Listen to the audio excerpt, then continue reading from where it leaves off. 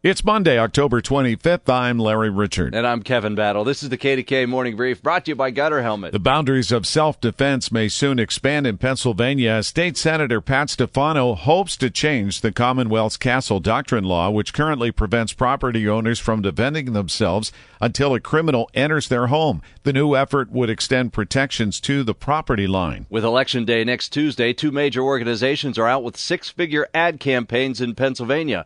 Planned Parenthood's ad blitz will attempt to influence the state's Commonwealth, Superior, and Supreme Court races and future rulings on abortion. The Democratic National Committee's campaign will push voter turnout. Factoring in issues like safety, affordability, locale, economy, healthcare, and more, financial website WalletHub ranks Monroeville and Bethel Park in the top 25 best small cities in America. The survey compared 1,300 locales. Tell your smart speaker to play KDKA. Or download the free Odyssey app.